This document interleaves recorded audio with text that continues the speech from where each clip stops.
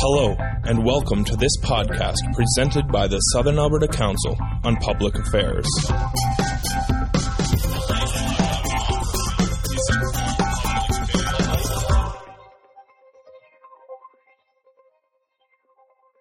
Value-added upgrading and processing of bitumen. However, aside from the technical, economic, political, there are also potentially major regulatory issues, for example, through NAFTA and WTO, with challenges with differential royalties for upgraded versus non-upgraded bitumen. And I wonder whether you can illuminate a bit on that topic. So the question would be, if it were found that the government of Alberta was unduly subsidizing the cost of upgraded bitumen, that would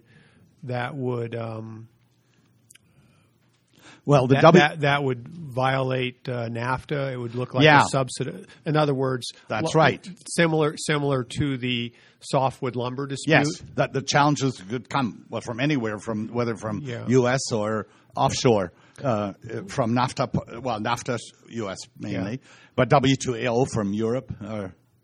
Okay. Well, thank you. Yeah. Since virtually no bitumen will be exported until one of the 4 proposed pipelines is completed, exported other than the United States, I think it's best just to keep it to NAFTA and North America for now. And I think the difference is between softwood lumber or a countervail against cattle with country of origin labeling pretends not to be a countervail, but let's be honest, that's what it is. In those instances, you have U.S. domestic producers that are putting pressure on their congressmen in Washington to protect what they're doing, whether it's softwood lumber out of the southeast U.S., a little bit in the northwest, or else the cattle operations in Montana, Wyoming, Idaho, who don't want to compete, right? When it comes to bitumen, the Americans want, except for President Obama and now maybe Hillary Clinton, 70% of Americans want more Canadian oil. They don't care whether it's bitumen or whether it's traditional light oil. The United States, by the end of the 1990s, was importing 50% of all the oil it consumes every day, and it consumes something like 16 or 17 million. No, it was importing 16 or 17 million barrels a day just to meet domestic consumption, which is what made it, again, those of you who have hair the color of mine, remember 1973, 1979, the OPEC oil shocks. The price of oil tripled in 1973, $3 to $10. It tripled again in 1979, $10 to $30. At that point, I had my first job. I had a mortgage. I had 3 kids, and I had a heating house that was heated by home heating oil back east. And suddenly the price of that tripled. Right? The Americans don't want to be held hostage to OPEC oil, so they like Canadian oil, except for the current president and perhaps the next Democratic president. And again, there are lots of Americans. Why are so many American soldiers fighting and dying, including Canadian soldiers fighting and dying in the Middle East? Is it to bring democracy to the Middle East? I think it has a lot more to do with security of supply. So I don't think there's not the same self-interest that would motivate a countervail against the perception of subsidized bitumen that there is that operates in softwood lumber or cattle. Thanks very much for driving down, Ted. I was coming anyhow, right? So I'm on my way. I was on my way. You would appreciate a small city like Lethbridge. Lethbridge is a big city. I grew up in a city of 35,000. I grew up in Casper, Wyoming. Some of you have driven by it. Probably none of you have stopped there on your way to Denver. It was a very nice little town to grow up in, though. Anyway, my question relates to what are we going to do aside from the price of oil taking a jump, what are some of the options that we have to make this thing work? And the price of oil is usually every time there's a crisis in the Middle East, the price of oil jumps. This time around, it dropped. So what's the outlook for price of oil? And because that's probably really the only thing that can make this thing viable. Well, again, most of you know I like to fish. And my wife looks at me when I go out to fish, and she says, "What, are you crazy? You think you're one little fly or your worm or whatever you're using, that in that great big lake or that great big river, a fish is going to come to your hook?" She's a realist, right? I think a lot of you women can see where I'm going. Male self-delusion, female realism. So I am an optimist. I am an optimist, and my wife reminds me of that all the time. But what I'm about to say, I think, is a reality. Alberta's future is very, very good. There's 7.2 billion people in the world today. That's like double what it was when I was born, and when I was born, it was 1949. It was double what it was when my father was born in 19. There are a lot of people on the face of the earth, and most of them don't have anywhere near what we have. And there are hundreds of millions of people that want middle class lifestyles, and there are going to be global shortages of fuel, fiber. I forgot my third one: fuel, fiber, and food. Yeah, the 3 Fs. Thank you. And particularly, there's a big demand for meat, not just food, but meat, because middle class people are tired of eating rice and wheat. They may not know what steaks are yet, but they know what hamburgers are and sausage. They want meat, and Alberta does fuel, fiber, and food. And so, yes, and again, we're a commodity-producing province. Commodities, by definition, cycle up and down for all sorts of reasons. But in the cattle business, has never been better than it is right now. Now, could be in the pits by the end of this decade, but it will be over. Well, maybe not our lifetimes. Again, judging from my color hair, but cattle industry is going to be a healthy industry in the go forward. Forestry will come back, and I'll guarantee you, so will oil and gas. So I'm very optimistic about the future of our province, although it does require good government to maximize those opportunities. And obviously, I didn't claim to have been part of a government that did a very good job, certainly on the diversification issue. Mr. Martin, my name is Frank Toth. I think I'm known in the area as the fighter for a royalty system, for Okay. little money for my grandchildren and their children. Mr. Lougheed, Premier Lougheed, had the guts to sit down with these people and say, it's 35% or get off the lot, okay? Your government has given away practically everything that my children and Albertans are ever going to get, and you're one of the people responsible for it, without question.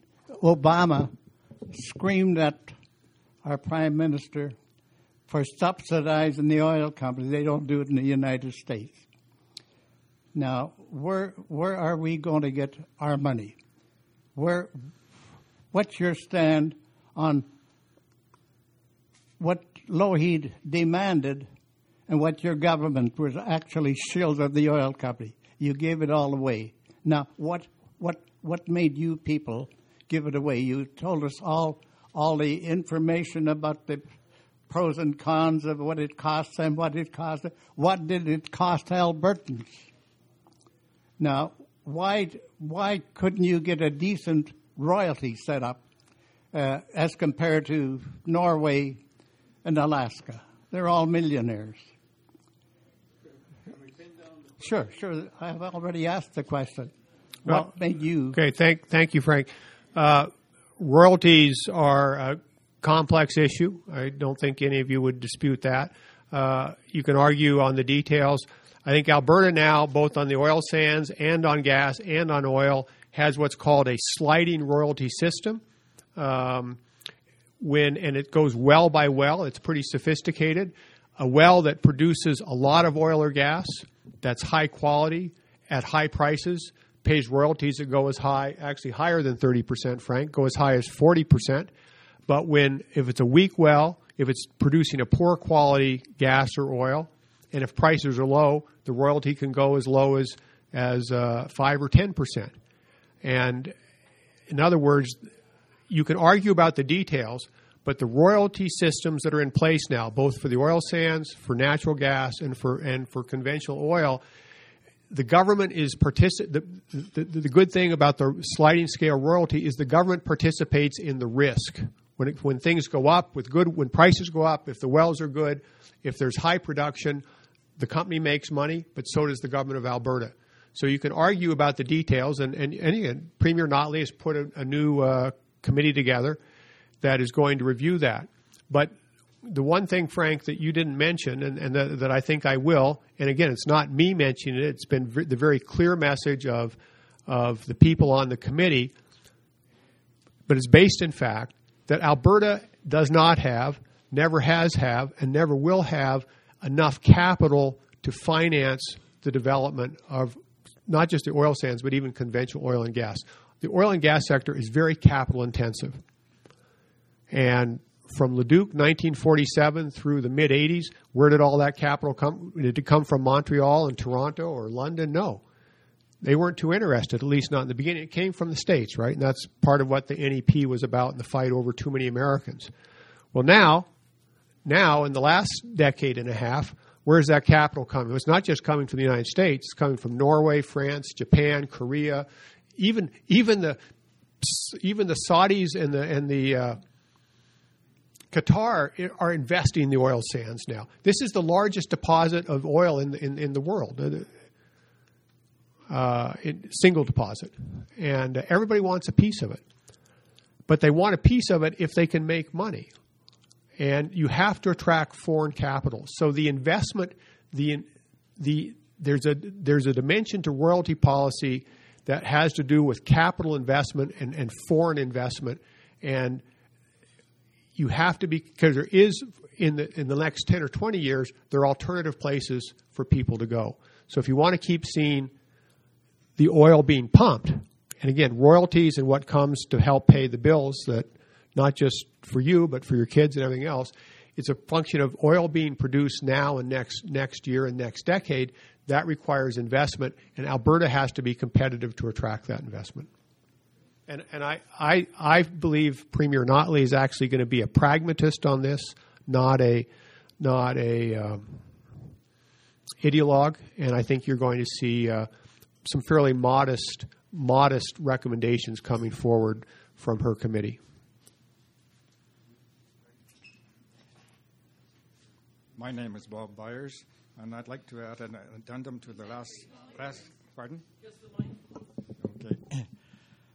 And as an addendum to the last question about royalties or Heritage Fund, last week every citizen of Alaska got a $2,000 check from their Heritage Fund. We're not getting anything, as far as I know. And the other point I wanted to make is that diversification is really not the same as adding value to a natural resource. And at the present time, about half of the bitumen is converted into synthetic crude oil, but all the future production will be shipped as bitumen. And shipping bitumen is a rather expensive process. You can't just put it in a pipeline and send it off or into a rail car. It has to be diluted.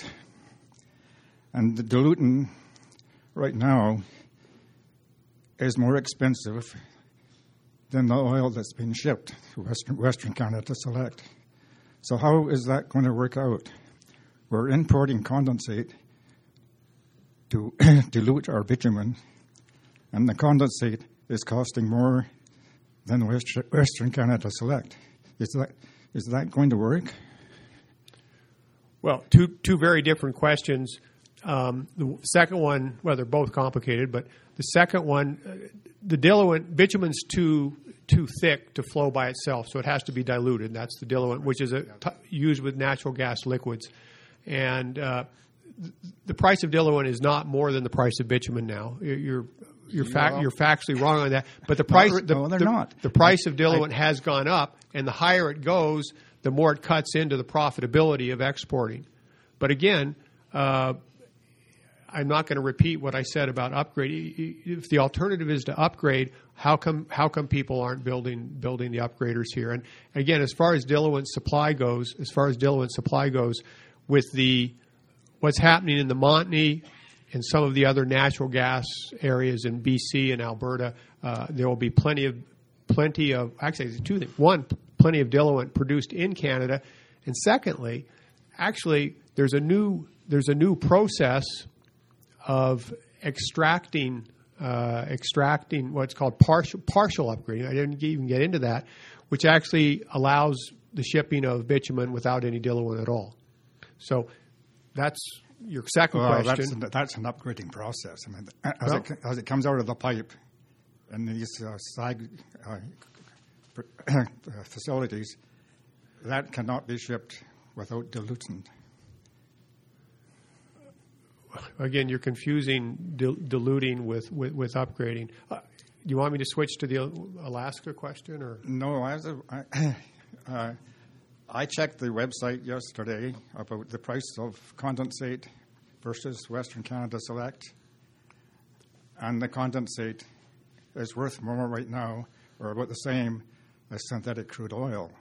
So the condensate, the diluent, is more expensive than the product, and it comprises about 20% or 30% of Western Canada Select. It's my understanding that the diluent is recirculated, sent back, and used over and over again. That's true too, but still, yeah, but only from an upgrader. It's not recirculated from the Texas refineries. Douglas Mitchell, I just want to switch gears completely. We've heard your spiel about the oil and gas industry and the problems related to that, and I appreciate the information. It's not going to be possible to build a profitable upgrader in Alberta.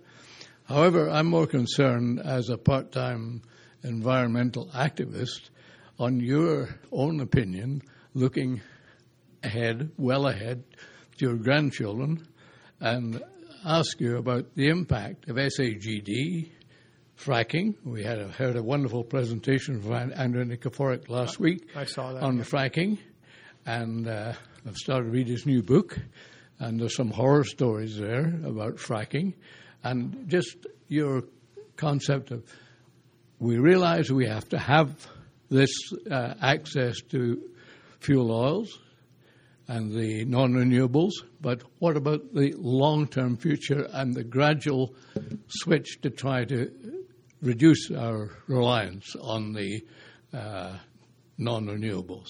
Yep. Again, I mean, compared to you, I'm probably not green enough, but I think within the caucus, I was considered way too green. The purpose of the Land Stewardship Act, which was the piece of legislation that I put through when I was Minister of Sustainable Resource Development, it's not by accident that the 7 regions that are defined there are defined based on watersheds, right? You should have seen me trying to get that through caucus. I mean, how many people know where the watersheds are in Alberta, right? They don't follow county and MD lines. They don't follow road lines. Politicians and everybody else thinks of Alberta in terms of transportation, not watershed. But again, as anybody who pays attention to the environment knows, well, 2 things. One, there's much more of a shortage of water in southern and central Alberta than there are hydrocarbons. And 2, planning should take place based on watersheds. So I'd like to think that I share your concern for future generations and did something about it. And again, for what it's worth, if anybody looked at last Thursday's Globe and Mail, and I don't regularly read the Globe and Mail, But you might have seen I was one of 12 people across Canada that was asked for a policy suggestion for the leaders' debate last week in Calgary. And what I recommended was a 2 cent a liter surtax on all fuels, trucks, diesel, everything, but that the surtax money be collected by the federal government, but stay in the province that it's collected in, so no covert transfers, and that the money be deposited into carbon reduction strategies that work for that province has decided fits their needs. So in our case, reducing carbon in the oil sands. For BC, maybe it would be more public transit. In other words, let each province decide for itself. So I'd like to think I have some credibility on that. As far as Andrew Nikiforuk and his talk last week, there were early examples of fracking where baseline testing was not done. And again, I don't want to get into the details of the particular incident that he uses, but I don't know. I've hunted geese around Hanna for 30 years, and I remember the first couple of years we'd be up there, we'd all have diarrhea after a couple of days.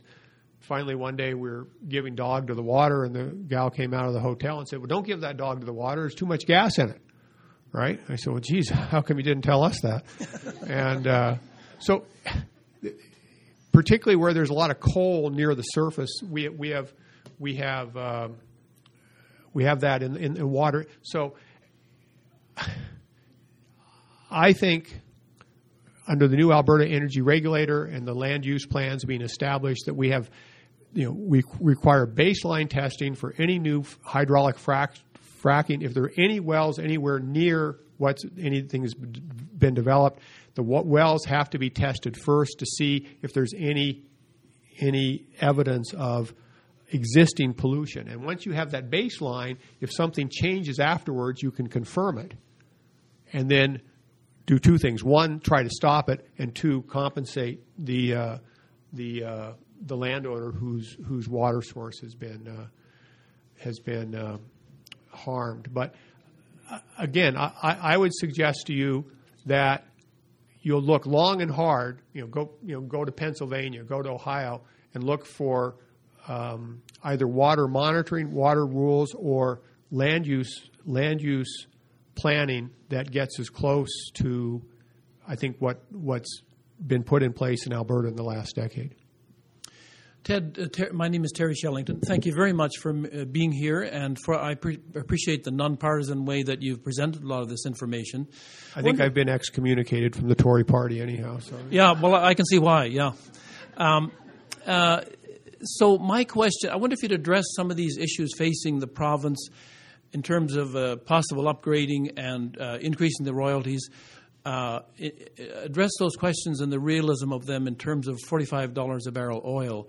And is any of that possible at $45 a barrel? Are companies making money at $45, or is it $60? Or where, if we're stuck with under $50 a barrel oil, is some of this realistic? I wonder if you'd address the factor of oil price.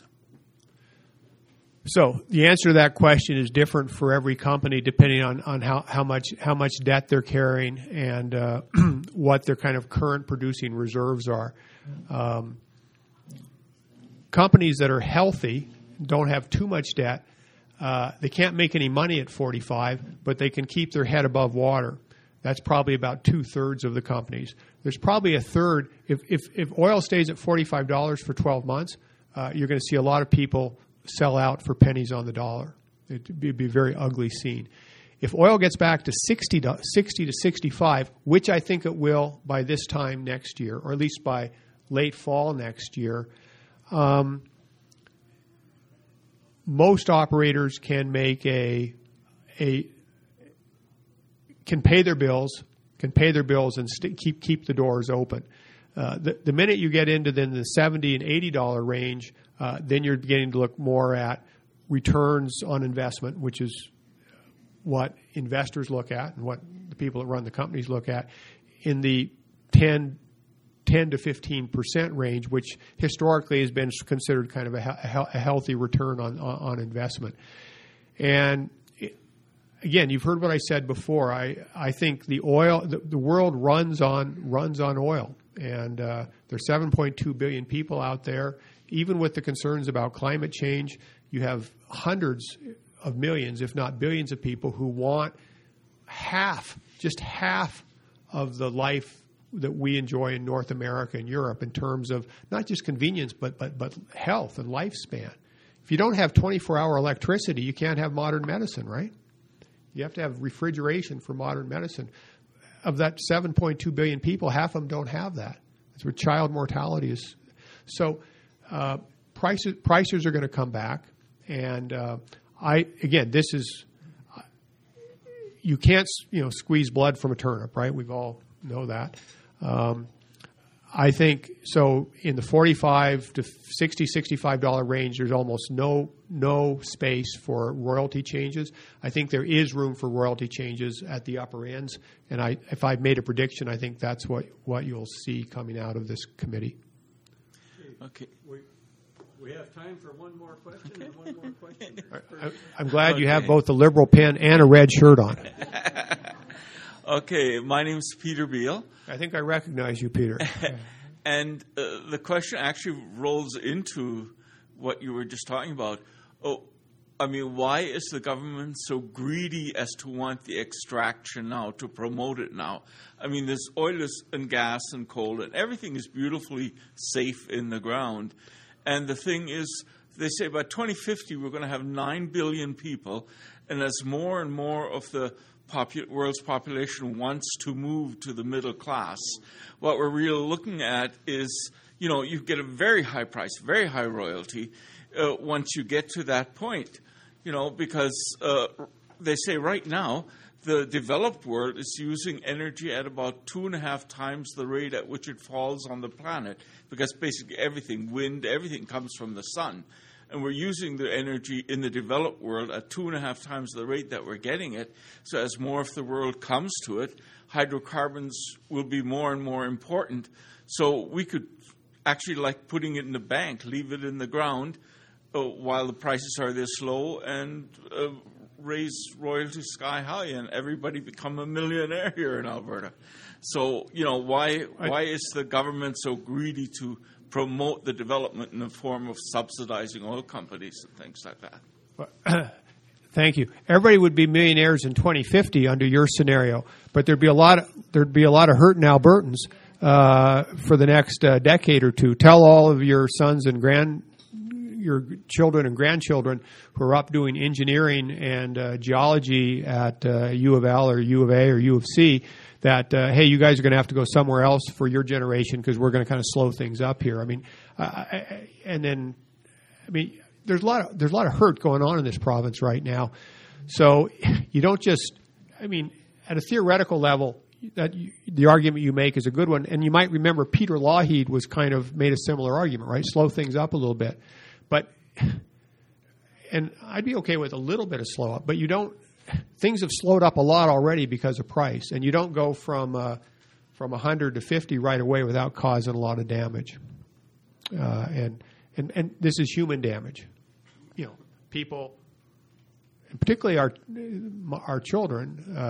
I know I have a lot of friends who have. I'm 64, so all my kids' friends are in their 30s.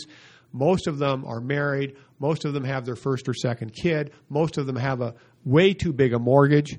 Most of them haven't paid for their cars. They have car loans. They have mortgages. And a whole bunch of them are either the unlucky ones are out of work, and the ones that are lucky are getting lots of unpaid holidays or 10% cuts and stuff like that. So you can't you got to look after people that are hurting now too. Okay. Well, thanks very much, Ted. Great. Not on. Thanks very much, Ted. A great presentation and insightful.